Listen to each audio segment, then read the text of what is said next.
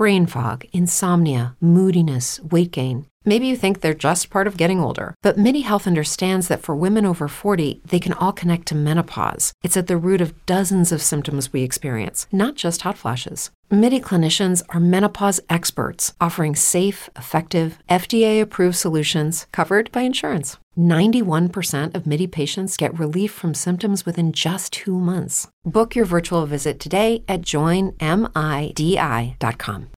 As humans, we're naturally driven by the search for better. But when it comes to hiring, the best way to search for a candidate isn't to search at all. Don't search, match with Indeed. When I was looking to hire someone, it was so slow and overwhelming. I wish I had used Indeed. If you need to hire, you need Indeed. Indeed is your matching and hiring platform with over 350 million global monthly visitors, according to Indeed data, and a matching engine that helps you find quality candidates fast. Ditch the busy work. Use Indeed for scheduling, screening, and messaging so you can connect with candidates faster. And Indeed doesn't just help you hire faster. 93% of employers agree Indeed delivers the highest quality matches compared to other job sites, according to a recent Indeed survey. And listeners of this show will get a $75 sponsored job credit to get your jobs more visibility at Indeed.com/podcast. That's Indeed.com/podcast. Terms and conditions apply. Everybody in your crew identifies as either Big Mac Burger, McNuggets, or McCrispy Sandwich. But you're the Filet-O-Fish Sandwich all day. That crispy fish, that savory tartar sauce, that melty cheese, that pillowy bun. Yeah, you get it. Every time. And if you love the Filet-O-Fish, right now you can catch 2 of the classics you love for just $6. Limited time only. Price and participation may vary. Cannot be combined with any other offer. Single item at regular price. Ba-da-ba-ba-ba.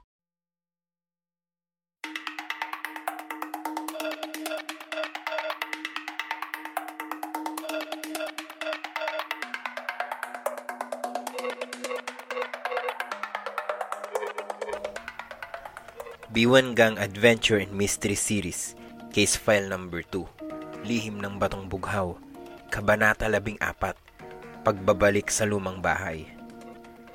Naghahanda ng matulog si Jo, pero kinukulit pa rin siya ng pag-iisip. Kahit nakahiga na, ay pilit niyang inaalala ang mga pangyayari ng araw na iyon. Magkasabay sila ni Dayo na pumunta sa simbahan. Pagkatapos ng kasal, ay tumuloy sila sa Villa Estrella. Nagsimula ang galahan at pagkaraan ng 1 oras ay nagpaalam si Lily. Inutusan ni Amang Daste si Dayo na sunduin ng tiyahin sa bahay. Napabalikwas siya ng upo sa kama. Pagkatapos, bulong nito sa sarili, ay hindi na nakita si Dayo kahit saan. Tuluyan ang naglaho ang katiting na antok ni Jo. Ang motorbike ni Dayo ay nakaparada sa ilalim ng puno ng mangga na katabi pa rin ni Bullet. Ibig sabihin, nakarating dito si Dayo at hindi na nakaalis dahil bakit iniwan ang motorbike niya? Malapit na, malapit na. Paulit-ulit na sabi ni Jo habang hawak at hinihimas ang magkabilang sentido. Parang pinipilit niyang ma-ESP ang mga nangyari sa kaibigan. Teka, kung dito ang huling pinuntahan ni Dayo, di kung sino man ang may kinalaman sa pagkawala nito ay malayang nakakapasok sa bahay dahil wala namang sirang kandado sa mga pintuan. Hinubad ni Jo ang damit pantulog at nagbihis ulit. Mabilis nitong naisuot ang t-shirt, walking shorts at sapatos na de goma. Tahimik itong lumabas ng kwarto at tahimik ding pinuntahan ang kwarto ng kapatid. Kuya! Ilang mahihinang katok ang ginawa niya. Bakit walang sumasagot? Tulog na nga siguro, inulit niya. Nang wala pa ring sumasagot, ay tuluyan na niyang binuksan ang pinto at ang ilaw ng kwarto. Maano ba namang istorbohin niya ang tulog ng kapatid at mga alipores nito? Mas mahalaga ang sasabihin niya. Gigil na gigil si Jo nang makitang wala naman pala siyang gigisingin. Ni hindi nga nagulo ang mga unan sa kama. Yumuko si Jo sa ilalim ng kama para tignan kung naroon ang sapatos ng mga ito. Wala, iniwan na naman ako. Nang mapansin niya ang kumot na nakatali sa paa ng kama palabas ng bintana, engo talaga ang mga yun. Kung may makakita sa kumot, di booking na lumabas sila ng bahay. Anito sa sarili. Hinila ni Joe pabalik sa kwarto ang nakaladlad na kumot. Ikinandado niya ang pinto ng kwarto. Pinatay muli ang ilaw at naupo siya sa kama. Hihintayin niya ang pagbabalik ng tatlo kahit abutin pa siya ng madaling araw. Mabilis na ibinalik ng tatlo ang mga bisikleta sa garahe nang makarating sila sa bahay. Tinakbo nila ang dako ng kanilang kwarto. Nasaan yung kumot? Bulalas ni Gino. Kung nawala ang kumot, ibig sabihin ay may nakaalam na umalis sila. May kasabwat kaya si Lily sa bahay? Anong gagawin natin, Gino? Alalang tanong ni Kiko. Kumatok na lang kaya tay. Naputol ang pagsasalita ni Kiko. May narinig silang parating na sasakyan. Papunta sa bahay. Nasundan sila. Inay ko po, anong gagawin natin? Bulalas ni Boging. Nahawak pa rin ng laylayan ng t-shirt na puno ng avocado. Bago sila tuluyang mataranta, ay narinig nila ang mahinang tawag mula sa bintana ng kwarto nila. Si Joe. Kasunod noon ay lumadlad na ang kumot. Kiko, mauna ka. Tumungtong ka sa balikat ko para maabot mo ang kumot. Utos ni Gino, kasabay ng pagpwesto niyang nakasandal sa pader ng bahay. Maliksing nakapanik si Kiko kung saan sinalubong siya ni Joe. Mamaya na kami magpapaliwanag. Inunahan na niya ang tanong ng dalagita. Sinenyasan ni Gino si Boging. Ikaw naman, Bogs. Napangiwi si Gino sa bigat ng kaibigan nang sumampa ito sa kanya.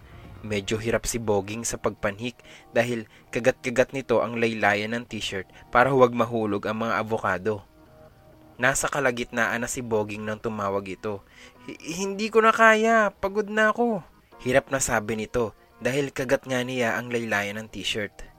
Nang mapansin ni Gino na hirap na nga ang kaibigan, ay tiningala niya si Kiko at si Joe na nakadungong sa bintana. Joe, may beach towel sa bag ko.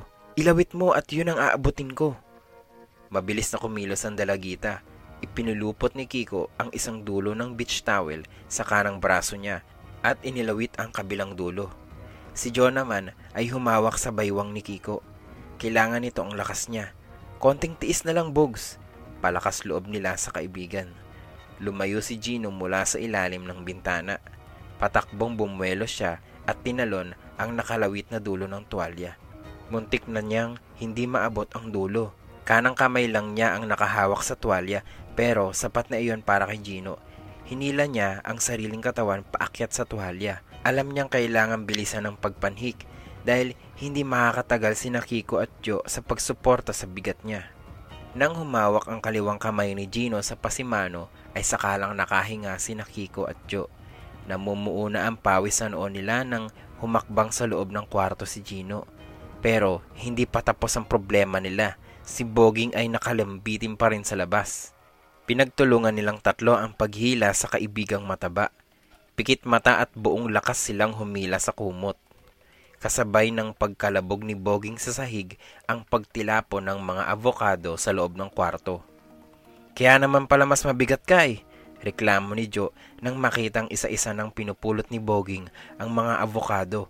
May baon ka pa, sayang naman eh, sagot na lang ni Taba. Sasagot pa sana uli si Joe nang makarinig sila ng mga mahihinang kaluskos at mga nagbubulungang boses. Galing sa labas ang mga boses. Nasaan ba kasi yung mga pulis? Humihingal pa si Kiko. Akala ko ba'y naghahanap sila sa paligid? Bakit wala tayong nakita kahit isa man lang? Shhh! Senyas ni Gino na pinatatahimik sila. Narinig nilang muli ang mga boses na nasa tapat na ng bintana nila. Tingnan mo ang damo, sabi ng isang lalaki. Gulong-gulo, may bakas pa ng sapatos oh. Kung gayon ay nandito lang ang mga makukulit na yon, si Lily. Nakita ko sila, wala silang ligtas ngayon. Bistado na pala tayo, ani Boging. Kahit magtulog-tulugan tayo wala ring epekto ang paeklay natin. Kailangan makapagtago tayo, sabi ni Gino. Biglang kumislap ang mga mata ni Joe. Pwede silang magtago sa lihim na silid. Nagulat pa ang tatlong lalaki nang tumalon sa ibabong ng kama si Joe. Joe, takang tanong ni Boging, wag mong sabihing sa ilalim ka ng kutsyon magtatago. Inirapan lang ni Joe si Boging. Buwisit talaga ang mga lalaki. Tinutulungan mo na nga kinakantsawan ka pa. Nang mabuksan niya ang takip ng lihim na silid ay napatunga ang tatlong lalaki. Oh, ano pang hinihintay nyo? Gaganti naman si Joe. Formal invitation? Pasok na! Hindi pa rin tumitinag ang tatlo sa kinatatayuan nang marinig nilang may nagbukas sa pintuan ng bahay. Nasa loob na ang mga humahabol sa kanila. Para ngayon silang natatarantang daga na naguunahan sumuot sa lungga. Hinihila na ni Joe ang ulo na ng kama para matakpan ang daanan ng lihim na silid nang marinig nila ang pagpasok ng susi sa seradura at bumukas ang pinto ng kwarto nila.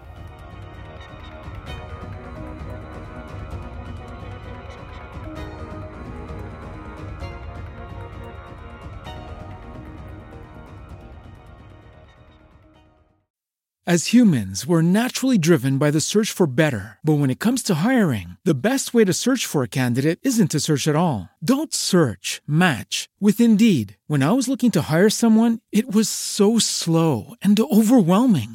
I wish I had used Indeed. If you need to hire, you need Indeed. Indeed is your matching and hiring platform with over 350 million global monthly visitors, according to Indeed data, and a matching engine that helps you find quality candidates fast. Ditch the busy work. Use Indeed for scheduling, screening, and messaging so you can connect with candidates faster. And Indeed doesn't just help you hire faster. 93% of employers agree Indeed delivers the highest quality matches compared to other job sites, according to a recent Indeed survey. And listeners of this show will get a $75 sponsored job credit to get your jobs more visibility at Indeed.com/podcast. That's Indeed.com/podcast. Terms and conditions apply. Everybody in your crew identifies as either Big Mac Burger, McNuggets, or McCrispy Sandwich. But you're the Filet-O-Fish Sandwich all day. That crispy fish, that savory tartar sauce, that melty cheese, that pillowy bun. Yeah, you get it. Every time. And if you love the Filet-O-Fish, right now you can catch two of the classics you love for just $6. Limited time only. Price and participation may vary. Cannot be combined with any other offer. Single item at regular price. Ba-da-ba-ba-ba.